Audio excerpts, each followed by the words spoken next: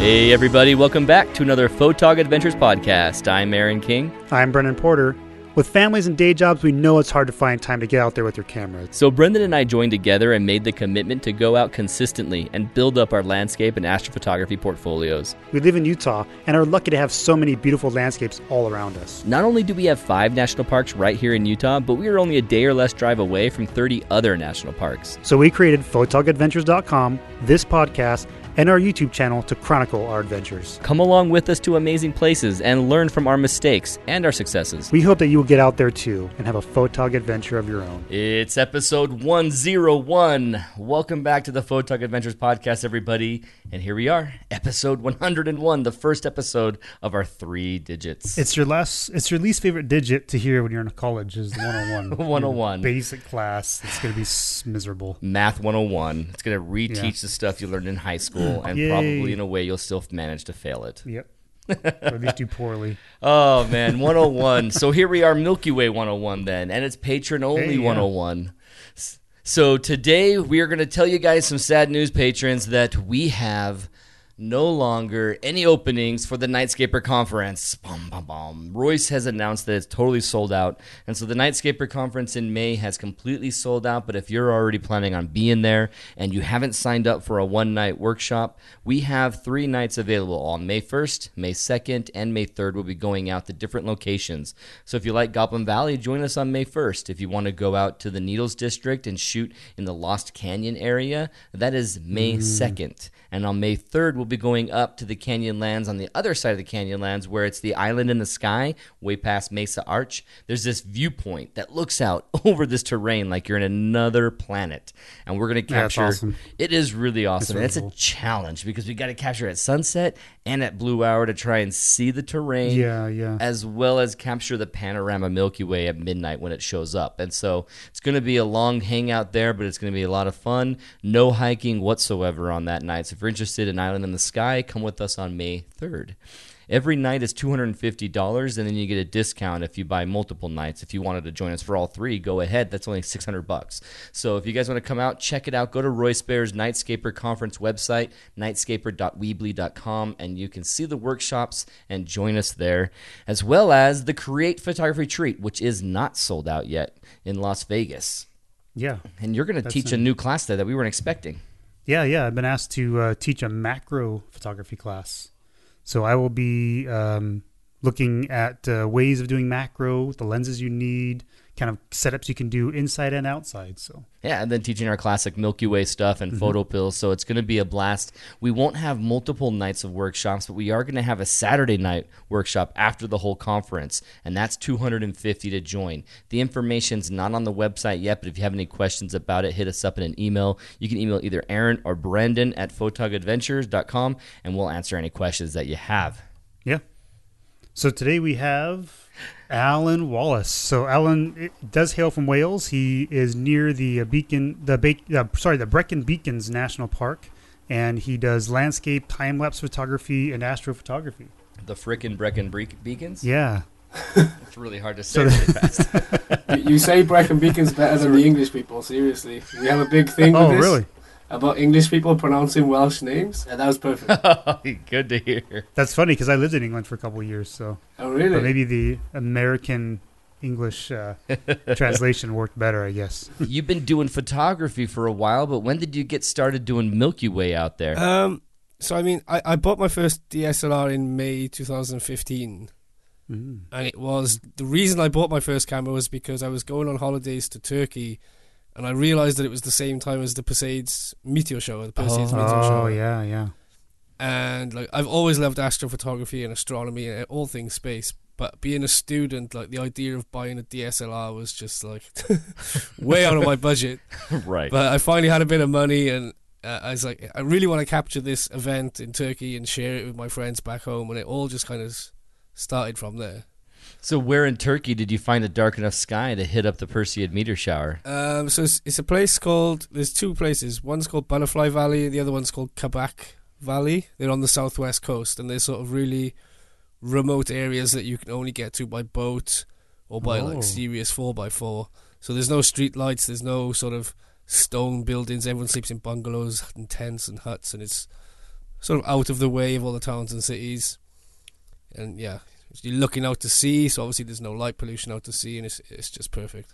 How long did it take you to get there? Were you going there from a major city, or did you travel very far? About an hour and a half, 2 hours from the nearest sort of major town. So that night you didn't have to travel too much. It wasn't like a 6-hour round trip. Right. Wow.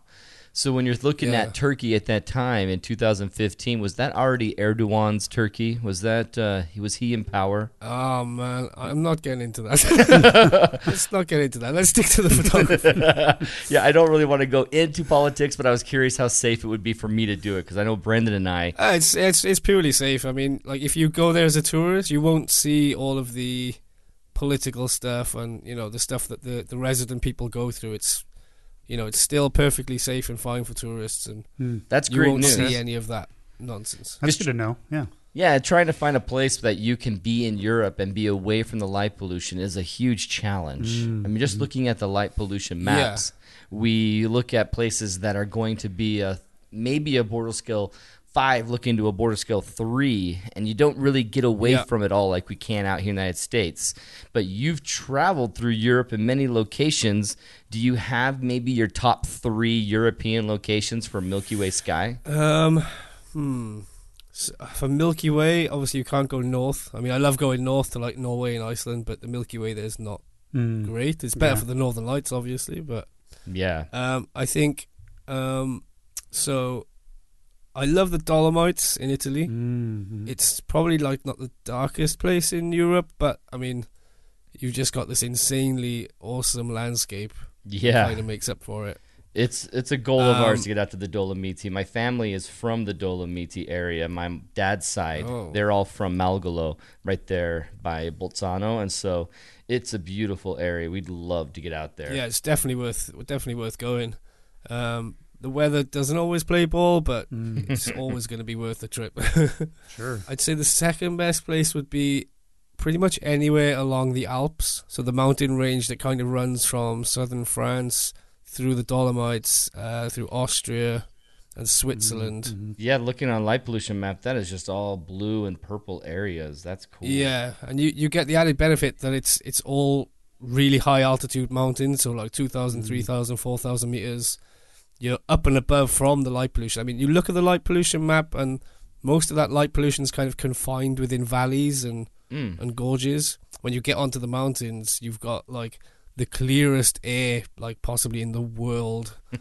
Like breathing is like, I don't know, drinking something sweet. Like the air is just so sweet and clear, and you're just kind of above all the light pollution. And it's if you can get up onto the mountains, if you're sort of if you like hiking and you're skilled in sort of mountaineering, incredible place. What kind of a hike are you talking? 2, 3, 5 hour hikes? Yeah, I mean, there's something for everyone, and there's a lot of cable carts as well, so you can skip certain parts if you're willing to pay a few euros. Okay.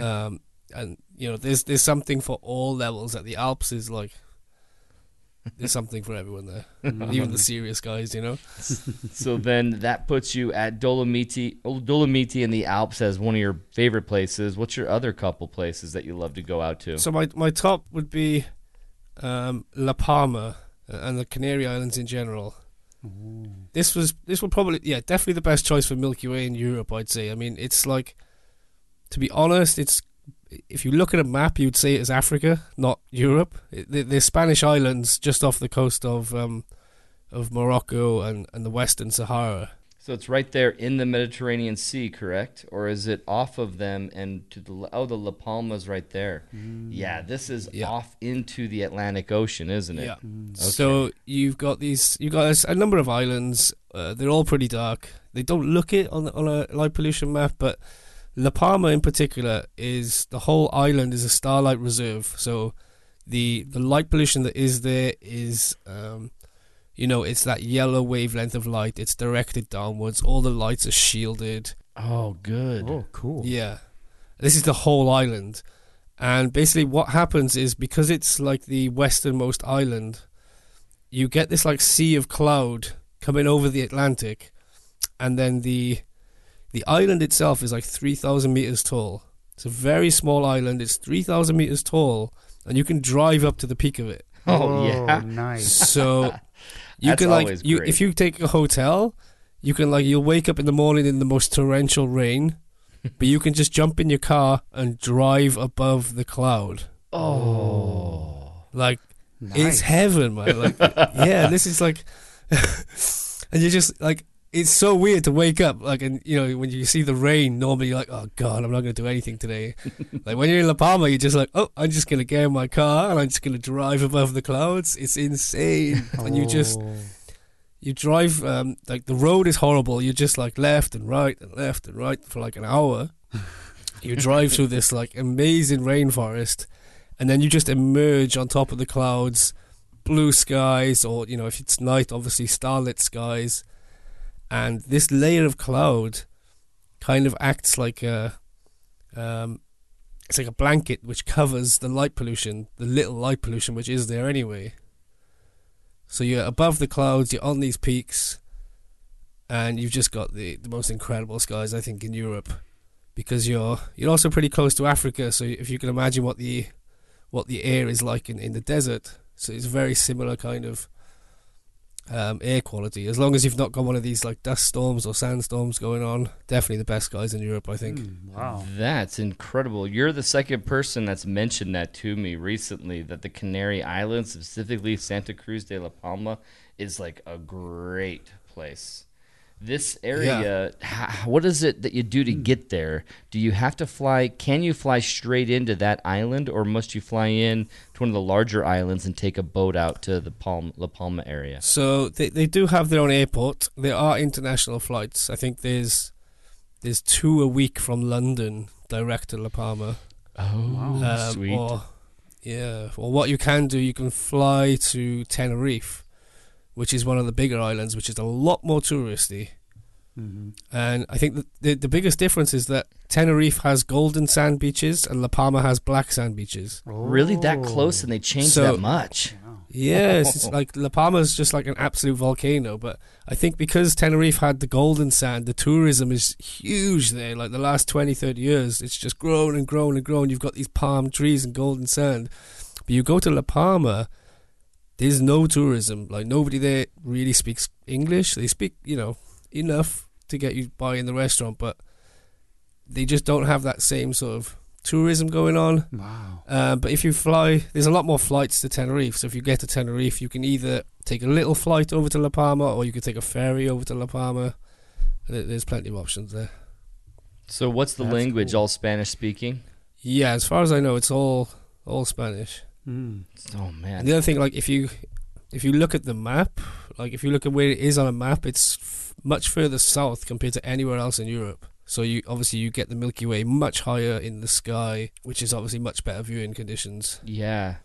I've never been that far south and shot a Milky Way. I mean, that would be, I guess, if you're looking at the latitude, it might be a similar latitude as southern Florida. Or, something like that. Really? Yeah. But still, that is, the Milky Way is higher in the sky, and it's got a different feel. Yeah, it comes with its own challenges, you know, because I'm so used to composing the Milky Way core sort of nice and low on the horizon. And then you go there and you're like, damn, it's so high in the sky. Like, I can't, how am I supposed to put this into my composition, you know? Right. That is a challenge, isn't it? I mean, trying to find a really good foreground, it definitely is easier when the Milky Way is lower in the sky. Yeah. But when it's directly above your head, what do you do? I mean, how do you overcome that challenge? Just huge panoramas with a lot of dead space. Yeah. When you're working with your Milky Way photography, what's your goal? Trying to get bigger landscapes, more prominent visual landscapes, or Milky Way? I'm definitely the landscape accents the Milky Way kind of guy, but I've met a few guys recently that the landscape is first in priority, and the Milky Way is sort of like the icing on the cake. How do you approach your shots? I think I probably prioritize the landscape more than the Milky Way. I like to find a composition and just kind of see how it would take the viewer in to the image and then up to the Milky Way kind of thing. Yes. So I'm looking for compositions with lead-in lines or something that's just going to pull you in and then kind of take you up into the sky and off into space, you know. Yeah, That's kind of my thinking as well. you like to go that route as well. I try as much as I can, to do that. It can be a challenge to find those right compositional elements that lead their eyes right to that core without just being, okay, the core is the brightest spot, everyone's eyes goes there first.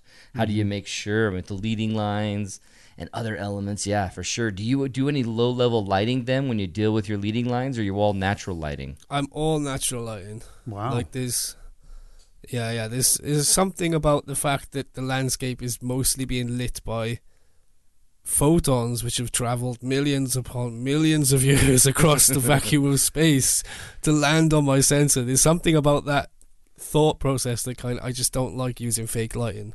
Interesting. I also don't I don't like the time blends either. A lot of people do the foreground in twilight and then they take the Milky Way like a couple of hours later. Right. Yeah, that I much prefer to have my foreground like lit by starlight.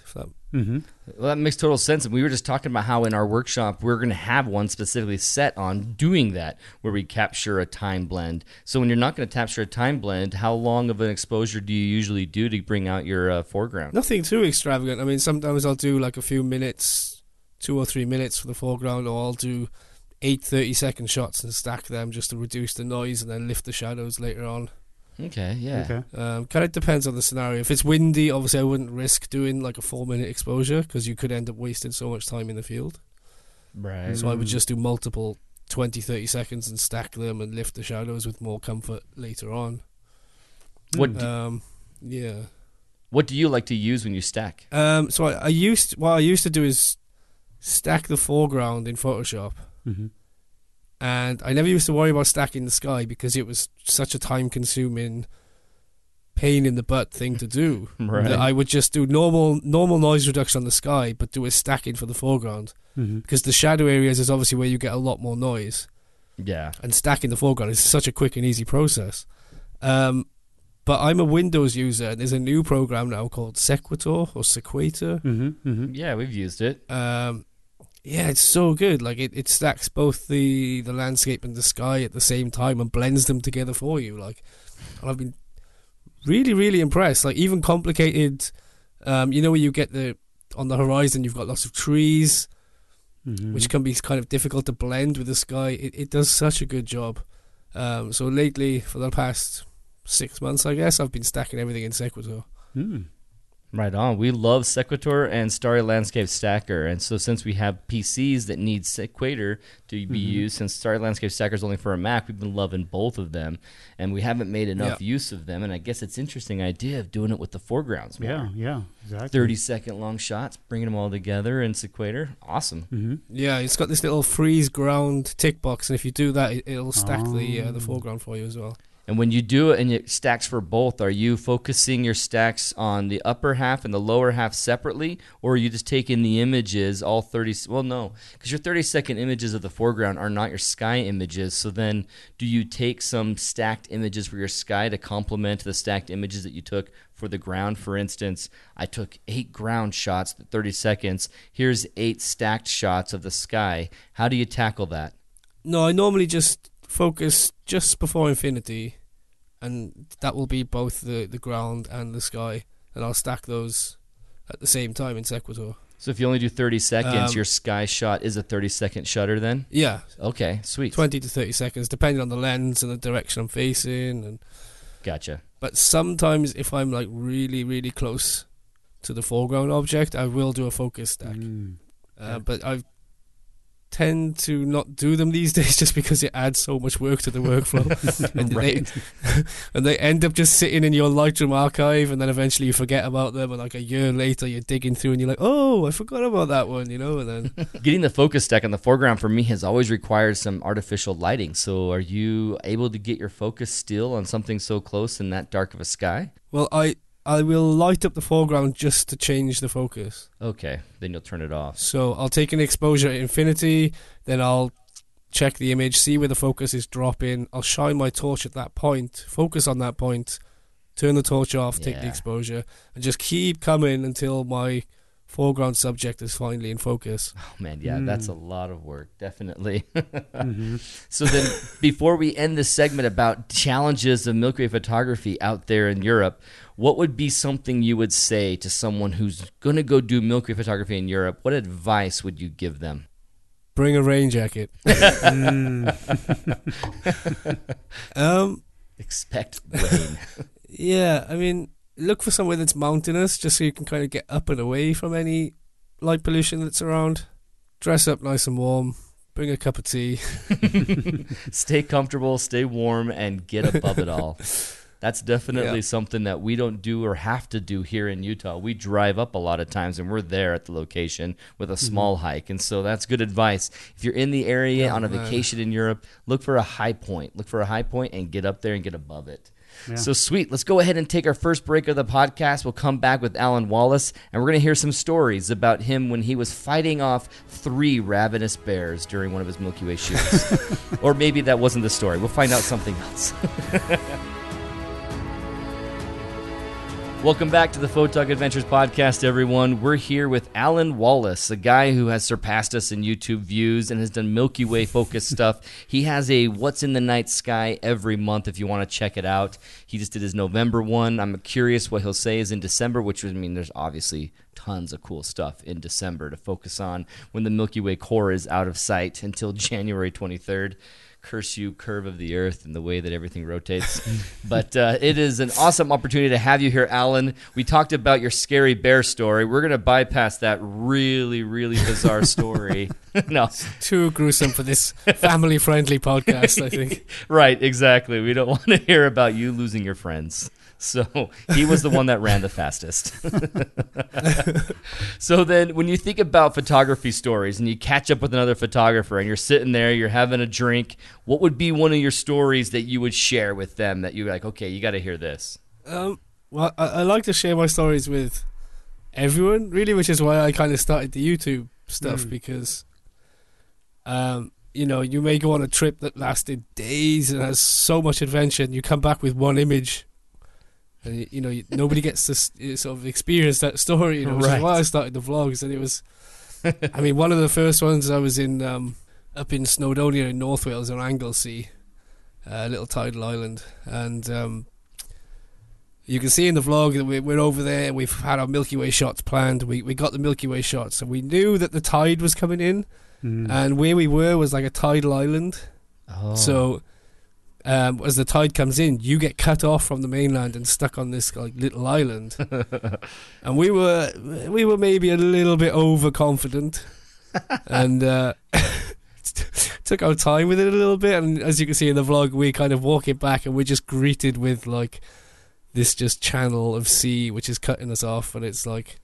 It's almost like that scene in the Bible, you know, where Moses is greeted with the sea, and all you want to do is just like stick your stick down and part the sea and kind of walk across. But obviously, you can't do that with a Benro tripod; they're not that magical. But, and so what did you do to get out? Sort of just, we basically just took our shoes off, took our trousers off, and we kind of walked across, and it came up like. Past the ball, let's say, which is, and it was a very cold. I think it was September. It was a very cold September evening, Ooh.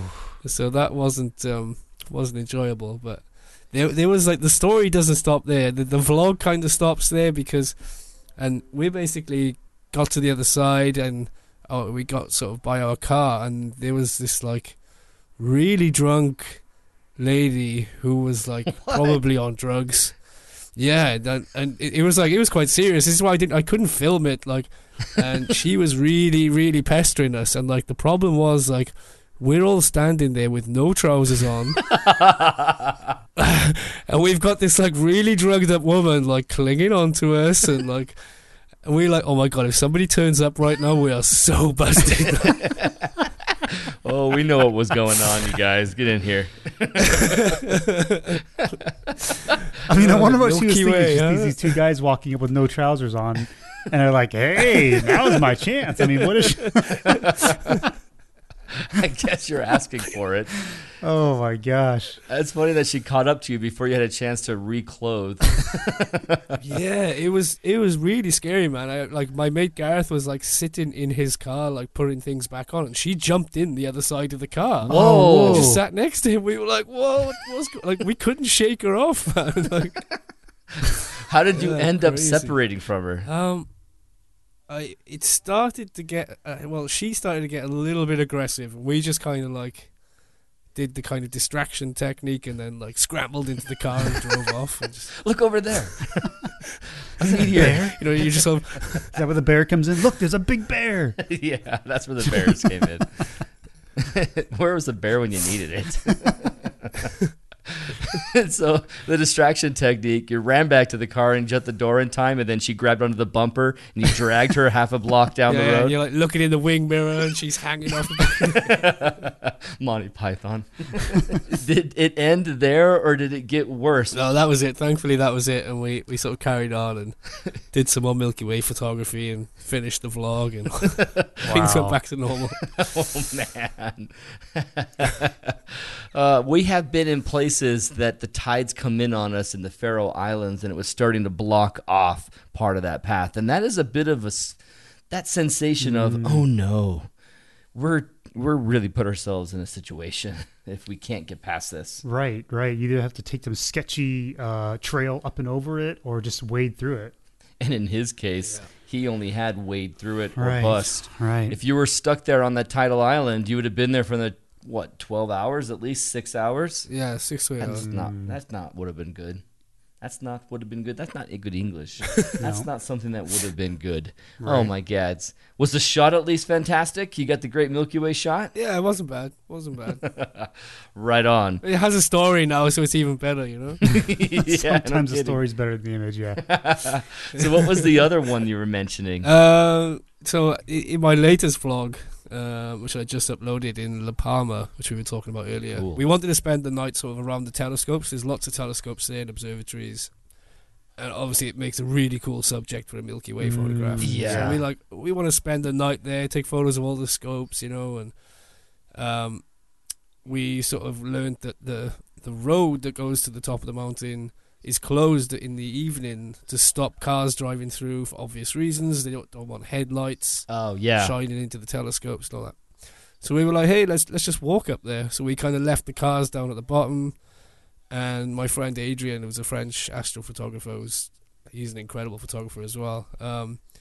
He's got like 3 cameras and sliders and trackers. He's got like 100 kilos on his back.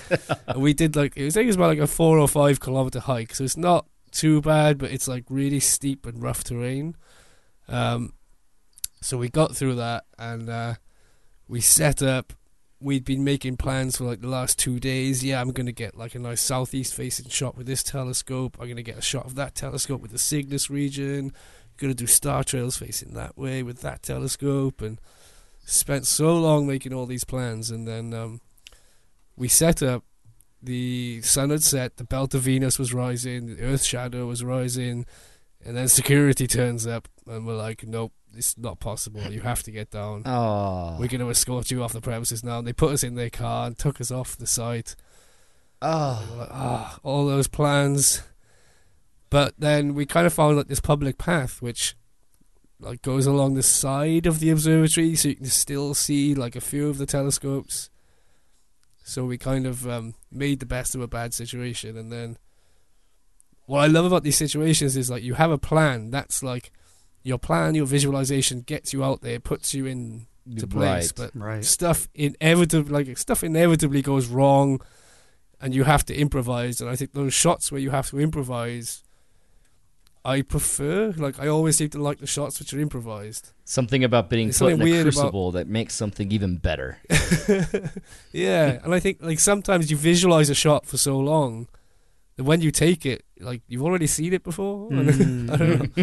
There's something about these improvised shots that are just like, there's something about them. I don't know, maybe a little bit of personal pride. So they wouldn't let you shoot there because you were too close to the observatory? You had to get out of that specific area? Yeah, there's like a little mountain peak, which is where we were sort of situated, and it's kind of above a lot of the telescopes.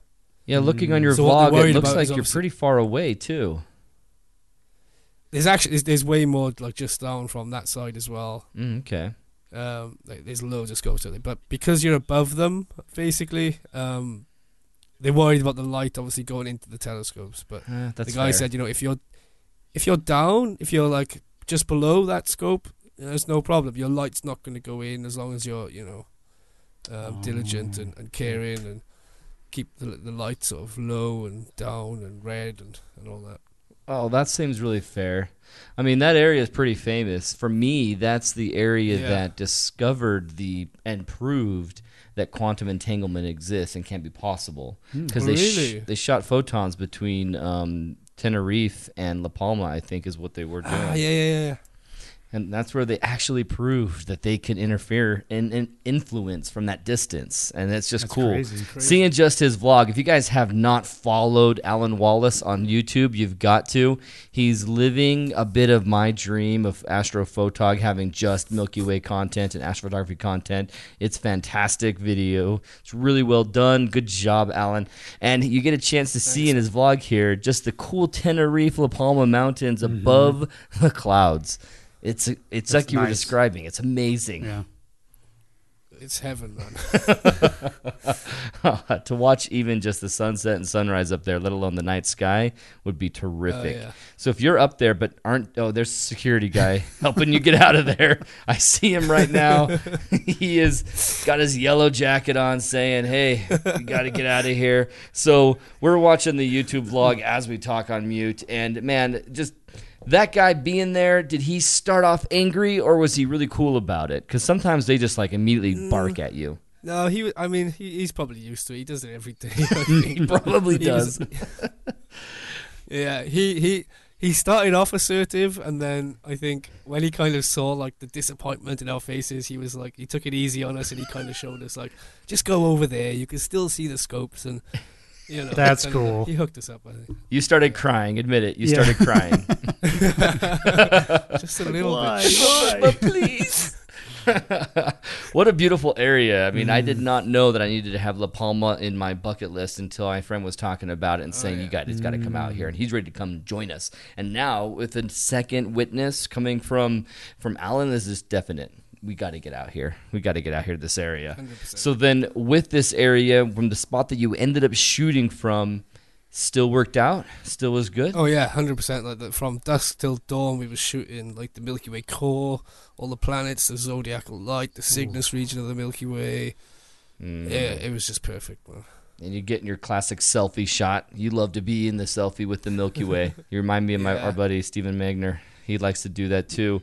With your shot right here of the panorama, I don't know if it's yours or Adrian's, but it looks almost star-tracked. Was he doing any tracking as well, or is it just a really nice stack? Oh, so I think that's the 50mm. It's a panorama with a 50mm lens. Oh, yeah, that makes a lot of stars And show up. the- And it's a gigapano, so Yeah. it's brilliant. It's amazing how the light pollution so the- can add so much. Yeah. We try so hard to get away from light pollution, but you can really use that for your images in Milky Way photography. And a lot of people kind of forget that you can really use it to your advantage. I mean, you got highlights going on the valleys and lighting up the mountains. Yeah. And then even that mist down below is lit up. It's really great how that works out. We were joking how like because that island is basically just a dead volcano, and you're standing on the edge of a crater, a caldera, but the light pollution kind of makes it look like an active volcano. Like active lava Looks like streams there's, like, lava everywhere. Yeah. That is Yeah, that does really, look really awesome. really cool stuff. So again, if you guys haven't followed Alan Wallace's YouTube channel, it's just called Alan Wallace. Google it up. But also down below in the show notes and in the description of this podcast, you'll see a link to it to follow Alan Wallace on his YouTube channel because it's fantastic. Yeah. Oh, I think so. anything else from this story before we go on to your third story? No, you could just watch the vlog and see for yourselves. Find out more at his vlog. Yeah. Awesome. So then you mentioned... Oh, sorry. Back to that panorama. The panorama you mentioned. The sky is tracked, Okay. and then the foreground is untracked. So it's a Okay. 50 millimeter tracked sky as well. Yeah. So they were 1 minute tracked sky exposures and 1 minute untracked foreground exposures. Okay. Yeah, Very cool. that makes sense. It's really, really beautiful in the dust lanes and there's just billions of stars the showing detail's up. amazing. Yeah, I'm loving that. Cool. Well, then your third story. Hit us up with the third longer story, the one that's going to make us think and cry and feel inspired.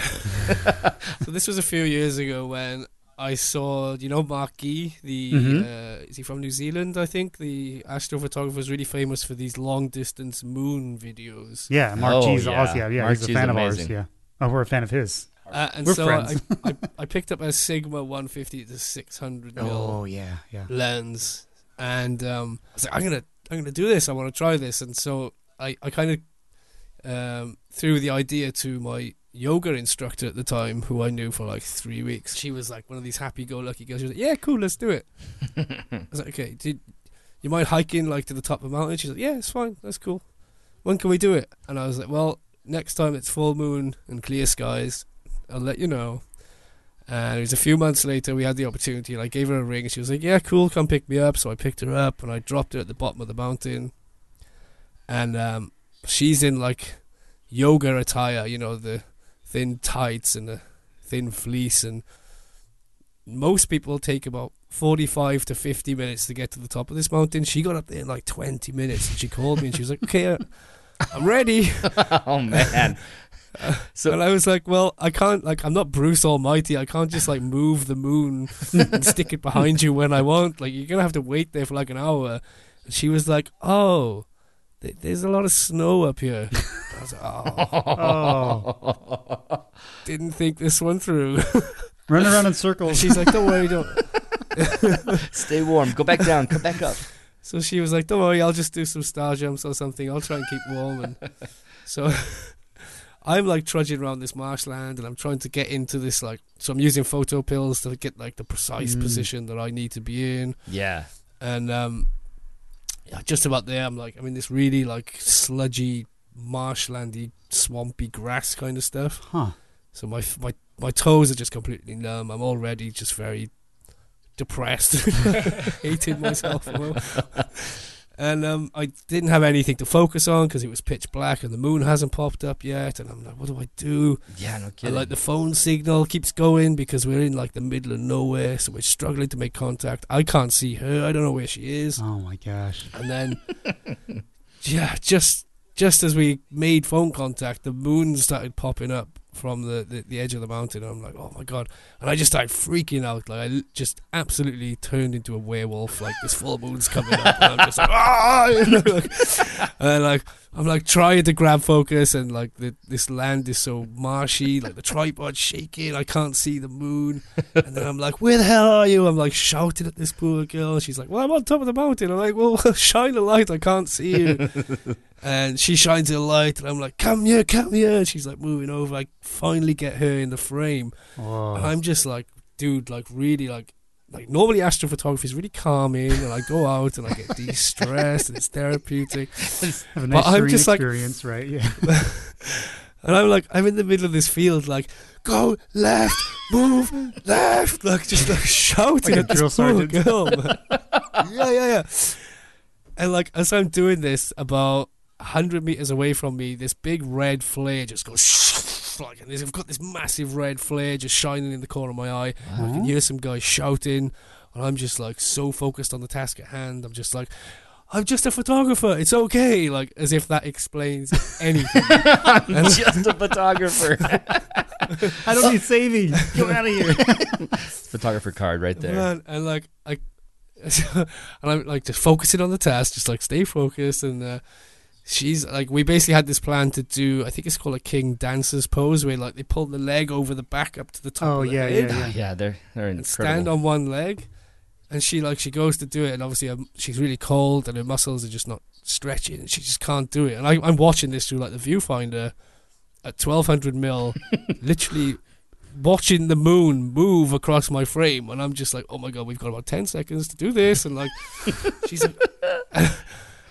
and she starts she takes off her jumper, and then she takes off her shoes, and I'm just I feel like the most long distance pervert in the world right now. And she finally does it, and she pulls her leg up, and just before the moon kind of moves from behind her, we got not really a shot, it was a video, and I took a still out of the video frame. Mm-hmm. And that was it. And I was like, oh my God, did it happen? Did I get it? And everything's just really oh my God, what just happened? And then the guy with the red flare comes over, And he's like, "What the hell are you doing?" I sort of explained, like, and I realized this guy's dressed in like full army attire. Oh, wow. And he's like, "I need to show you something." And he took me over to where he lit the flare, and there's like loads of tents about, and there's about 8 to 10 guys standing to attention, holding like fake guns, just standing there to attention. And he's like, he looks to me and he says, "These guys were all nicely wrapped up warm in bed 10 minutes ago. Then you started running around the field shouting, 'Move back, move back.'" So they all thought that you were a drill sergeant playing like an unexpected training session on them. These guys are like the SAS. These are like the British Navy SEALs, you know what I mean? Like, oh my gosh, that's hilarious. and he's like, "I think you better apologize." Wow. I was like, "Oh my god, man! I've never bit my own finger so hard." I was like, like 8 of the. Wow. I said, "I'm so sorry, guys. I'm so sorry." And then I took a grilling, and how do you explain to them? Like, no, I was instructing the girl on the top of the mountain. Yeah, the one who's dead what now. the hell have you been smoking, man? Oh my gosh. Oh, wow. And the whole time she's like, "Do we get it? Do we get it? Can I come down now?" Yeah, what happened? Like, funny, like, as well, she told me afterwards, like, just as we're sort of orchestrating the shot and the moon's behind her, some guy is, like, approaching her, some hiker who's doing, like, night navigation training up on the mountains, starts approaching her. And she instantly just started shouting at this guy, like, "Go away, go away." Like, this poor guy must have been like, "What did I do?" Like, he's like, "Why am I not? Why is this girl? Why is this girl like half naked doing yoga on top of a snowy mountain in the middle of the night?" Alone.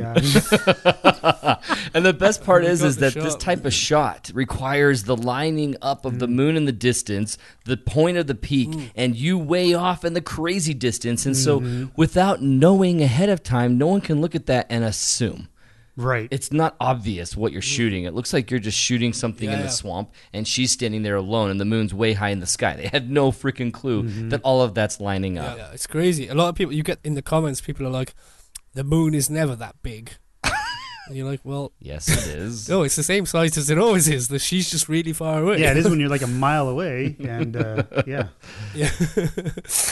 Where can we find pictures or video of that? That's such a cool story. I think it's on the blog on my website, actually. The photo's blog. really bad quality because it's from like a 1080p video. But okay, definitely. We are going to talk about this again, but if you guys want to follow more of Alan Wallace's stuff, check out alanwallacephotography.com, and his name Alan is spelled Alyn, Wallace. Yeah. And so here it is, the most nerve-wracking photo I've ever took, and it shows these images of the girl lifting her leg up and going around, and she's just alone on the top of this peak. Yeah. You didn't let her go up there with a friend or anything. It's a relaxing night. You want to come having a relaxing night with me? Oh, wow. Oh, cool. You even wrote up exactly where you were standing and everything. So cool. What an awesome experience. That is something that Brendan and I haven't done yet. We're matching it up. What was it like using PhotoPills to match up the moon? I know that PhotoPills is really fantastic. We love PhotoPills. But even when we work with the Milky Way, it's not like it's 1-to-1 all the time in the night AR. So what did you find that was making it so it lined up just right for you? Yeah, I don't use the night AR much, to be honest, because I don't trust the compasses in the smartphones, you know.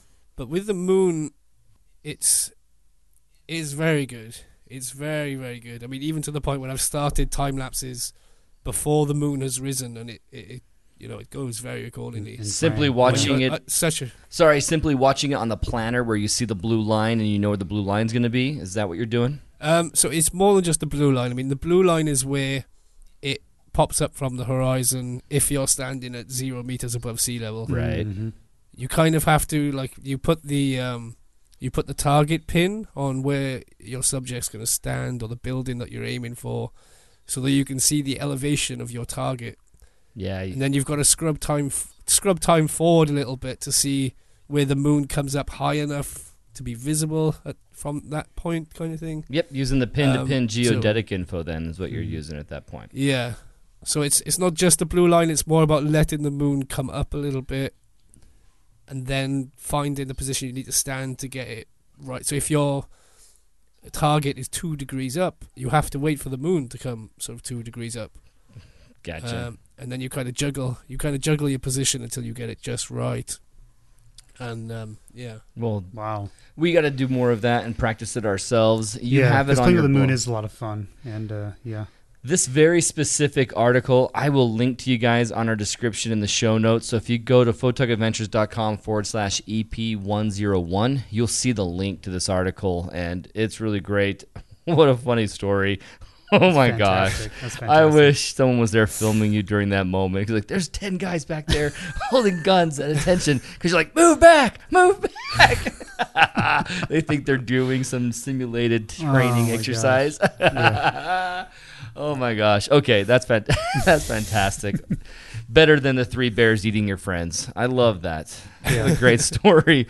Let's go ahead and take our last break of the podcast, hanging here with Alan Wallace, and we'll come back and we'll talk his photography, doing it full time, and some of the things that he has been a part of, like with Benro and what was the other one? Case. And Case. Awesome.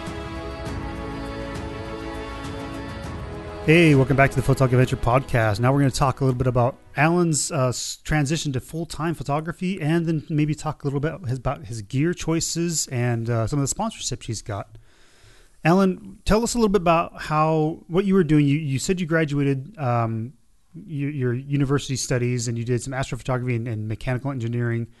And then tell us about that journey from going from school to working to full-time photography. Yeah, so I studied mechanical engineering, and from there I went into design engineering kind of jobs. One in Turkey for like a year, and then I came back to Wales and started working here for a few years. And I think it was like the first paycheck of my job, I bought my first DSLR camera. And then, ironically, 3 years later, that was the thing that allowed me to quit my job. When I bought a camera, I kind of realized that it was an amalgamation of everything I loved and was good at in one little machine. So, like the mathematics, the astronomy, the engineering, the artistic side of things, enjoying the outdoors. So, like, all of these things just kind of came together in this neat little package of a DSLR, and I kind of just fell so head over heels for photography. And as soon as work finished, I would go up into the hills and take photos until the early hours of the morning, go to work the next day as a zombie, smashing the coffee. And, yeah, it just kind of, it was always a passionate hobby, and then it kind of just started making me money. People were buying prints and canvases, and companies were licensing images and videos, and then I started doing workshops to teach people and to how to do it and to get out there and enjoy the night sky and that kind of thing. And it just I sort of got to a point where I burnt myself out, and I had no social life or energy left, and I'd just been working so hard for like 2 years between my job and the photography. And right, yeah, I kind of took that decision to quit my job, which was terrifying, because you're throwing that comfort away and that good paycheck, but I haven't looked back for one moment. It was definitely the right decision. Nice.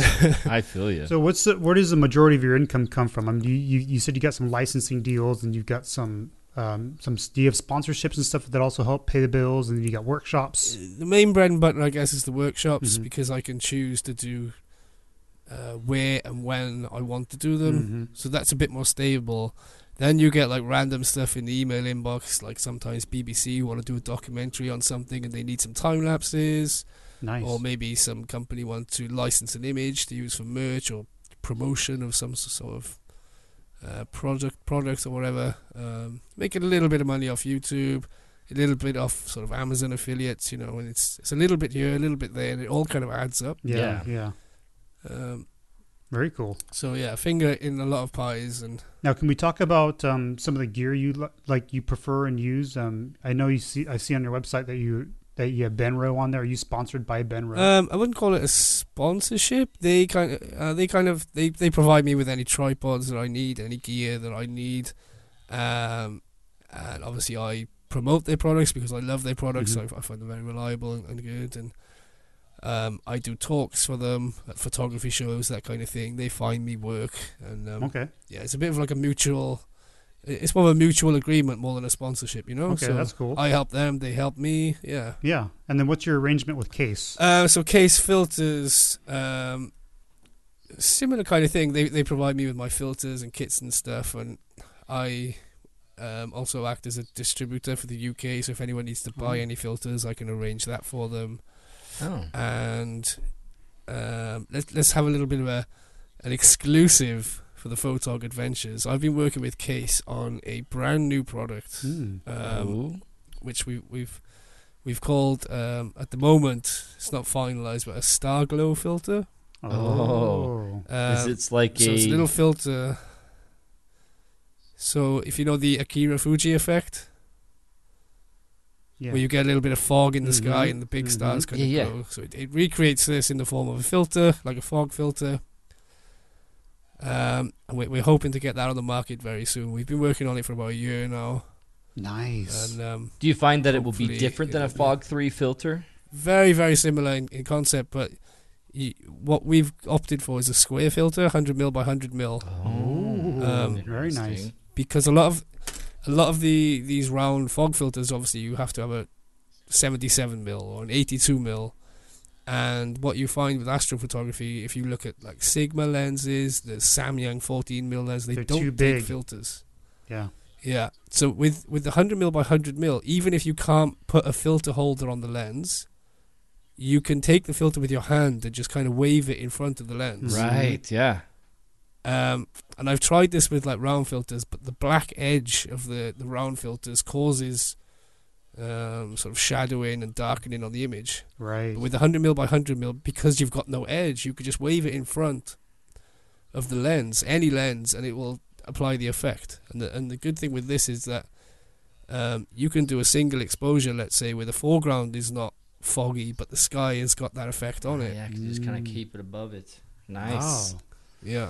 And that's interesting because the Double Fog 3 filter is something I've been wanting to play around with since the beginning of my astrophotography days. And I'm looking at a picture right now where it shows an image of the star sky where Orion is, and then when you put a Tiffin Double Fog filter or Double Fog 3 filter on, you're going to start seeing the yellow of Betelgeuse and the really bright blue of Rigel, and everything just really pops. So cool, yeah. It's as if you had a thin fog or cloud layer. When you've seen the stars under a cloud layer, it is really different. Once they're ready, I'll send a couple over to you guys. You're Awesome. kidding. We would Go to take play. it in an instant and Of talk course. all about it. Oh, yeah. Oh, We yeah. would love it, especially in the time right now. Yeah, I mean, once the Milky Way's gone, I think it makes the winter night sky a lot more exciting because Yes. the winter night sky is full of these awesome constellations Yeah. like Orion and the Winter Circle and Taurus and Cassiopeia and and even like the plow of Ursa Major just looks so cool with the a little bit of the filter on there. Oh, I'm excited to see that and play around with that. That is really awesome. So you guys done next week? Because I'd love to have it.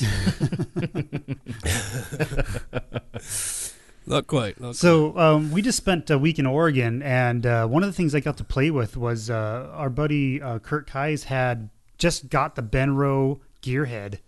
Oh, yeah. And yeah. Well, yeah. It was like a smaller, lighter, newer version than the Manfrotto 410 Junior that I had before, which literally weighed like 4 or 5 times as much. I mean, it was a beast. Carrying a baby Yeah. with you to do photography. Yeah, where in this thing, I put it on my tripod, and it weighed almost nothing. I mean, it was like really great, and the gears worked just as smooth, and it was just a fantastic head to use. Do you use anything like that for your photography? I haven't, no. I mean, when I first saw it, I was like, oh, it's a bit big and bulky, and I'm the kind of guy who likes to just sort of really run and gun, you know, so I love the freedom of a ball head, but I'm kind of starting to think that maybe I should try one now, because I've heard so many guys say, like, they're so good, you could do these really minor adjustments with ease. So I think I'm probably going to have to give one a go, because they've been really well received in the UK. Especially a lot of people like yourself who had the Manfrotto one and were saying, like, it's so much lighter and all that. Yeah, it was great. I mean, I used it for 4 days, I think, straight, and I was sad to take it off, my tripod. So Really? because it's not mine, and I'm like, man, I really got to get one of these. This is great. it's been a lot of fun using it. So yeah, I'm really excited to use that compared to.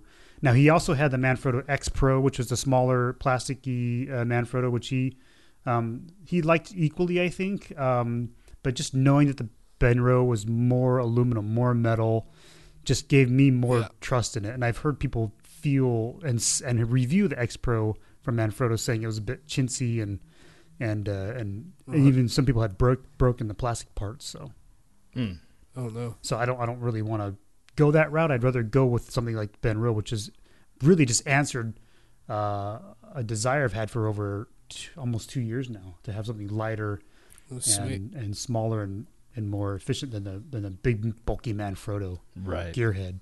Yeah. What are some of the lenses that you are favoring when you do your astrophotography?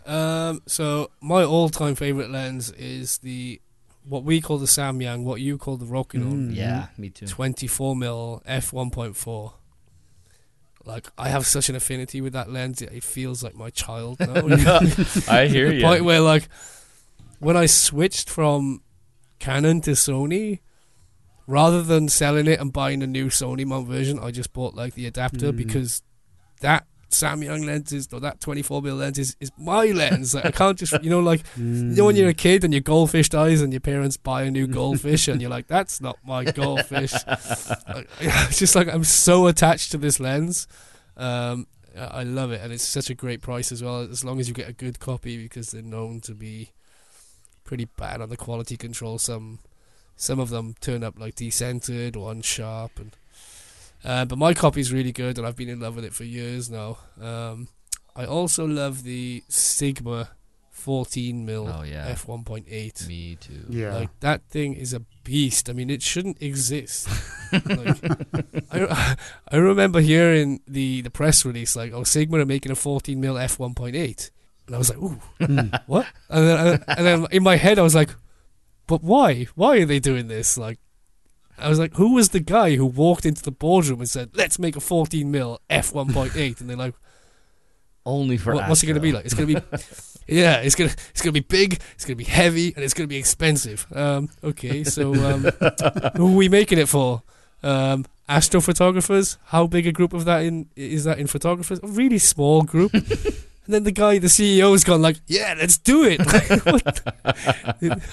It makes you wonder if someone was like so really into astrophotography and took, like, you know, the executive that had that decision out to shoot astrophotography and is like, look, the 20 is good, but it just needs to be wider. You know what I we mean? need it for this. You know, you're not far off, man. Like, I pondered about this for months, and I was speaking to the Sigma UK ambassador, and he sent me like an internal email that was going around Really? Sigma global group. And the chief engineer of Sigma is an avid astrophotographer. Oh yes, that's awesome news. And the CEO of Sigma there's like this interview, and the CEO of Sigma says something along the lines of, you know, yes, we have our commercial obligations, so we make lenses that are popular, that will sell really well, but every year we like to do one, maybe two projects where we don't consider commercial interest. We just want to push the boundaries, test ourselves, do something that's never been done before. So I think, you know, that astrophotographer walked in and said, like, let's make a 14 f1.8. It's going to be really difficult and expensive. And the guy's gone like, yeah, let's do it. Like, That's awesome. and, That's yeah, the reason I like Sigma, you know? Yeah, You hear I'm that really story, fond you're of like, what an Sigma. awesome company. Yeah, they understand amazing, me. They man. get They me. understand me.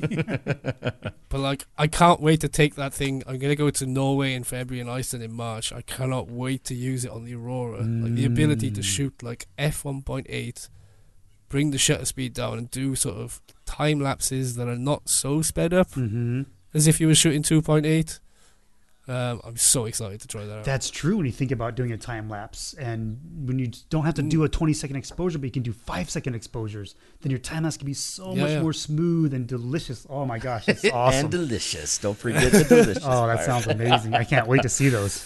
Oh yeah, and I will own one. One of my talking of Sigma, I really like the 150 to 600, which I call the Moon Bazooka, because I only use it to shoot the moon. It's supposed to be for wildlife. It's but that's all I huge. would It's use like it this for, is the big, moon. man. Yeah. But literally just last night, there was a conjunction between the moon, a crescent moon, and Saturn. Oh, was it? Oh, cool. And yeah, and I shot it with the 600mm, and you can literally see the rings around Saturn. It just blew my mind last night. I was like, whoa. That's So awesome. I've got this image of like, I'll have to show you the image. I'm just about to throw it on social media now, but it's a really thin crescent moon, and next to it you've got it's about 1 degree away. You got Saturn with its rings. It looks insane. That's awesome. Well, hey, I think we got to wrap things up. Alan, thank you so much for joining us. Yeah, thanks for joining us That and was a being with us this pleasure. whole hour. It's been a lot of fun. Thank you so much for having me on. So, Alan, when people, they know that you're on YouTube, they know that you have a webpage, but where can they follow you, social media, anywhere, name it all off, where people can follow Alan Wallace when they want to follow your photography? Yeah, it's just Alan Wallace on Instagram and Facebook and all of those. But I think YouTube's my favorite, man. The thing with YouTube is that it feels so much more real than other social medias. Instagram, I find these days just so fake, and even the comments don't feel real on Instagram anymore. But over on YouTube, like it's a lot more genuine. More of a something community about feel, the YouTube yeah. community.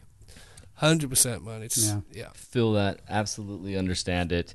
Man, I can't wait till someday we can be out there in Wales and then do a collaboration with you. That would be a blast. Anytime, dude. Anytime. Bring an umbrella. That'd be awesome. Awesome. Well, thank you guys. Thanks, Alan. Thanks, patrons. Thanks for joining us this Thanks very episode. Episode 101 in the books. Milky Way in the books for 2018. It's been We a will blast. see the Milky Way core again in 2019, January 23rd, our area. I'm not sure when exactly you'll see the Milky Way again, Alan, in Wales. It's even later, I imagine. Hey, I'm still enjoying the Cygnus region, man. Awesome. Love you guys. Thanks so much. Keep checking back in. We'll see you on Wednesday with our other episode for Photog Adventures. Have a good week. Thanks for joining us, Alan. See ya. See ya. Thanks, guys. You too.